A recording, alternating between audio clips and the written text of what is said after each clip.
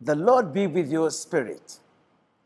Our Lord Jesus Christ said in the book of Luke chapter 18 verse 8, when the Son of Man comes, will he find faith on earth? Ask yourself, will he find faith in me?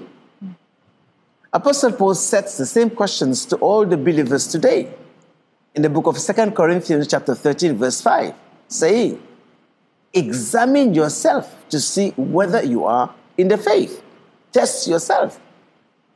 Do you realize that Jesus Christ is in you? Unless you fail the test or be disqualified. Faith is a heart that believes God in every circumstance of life. What is going in your heart today?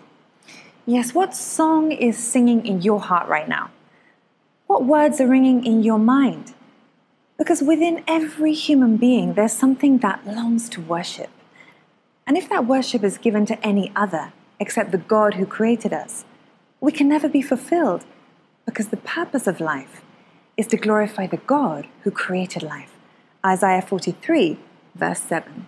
Yes, we are created to worship and praise God. That's why we must keep our heart busy with the deep thoughts of God. How? By saying what Jesus says in psalms, hymns, and spiritual songs, singing melodies in our hearts to God. Yes, that is why God has put it in our heart to bring to you this new series titled Psalms of Faith, where various artists and composers has composed songs for University of God to help us in our spiritual walk with the Lord, putting scriptures into music under the inspiration of the Holy Spirit.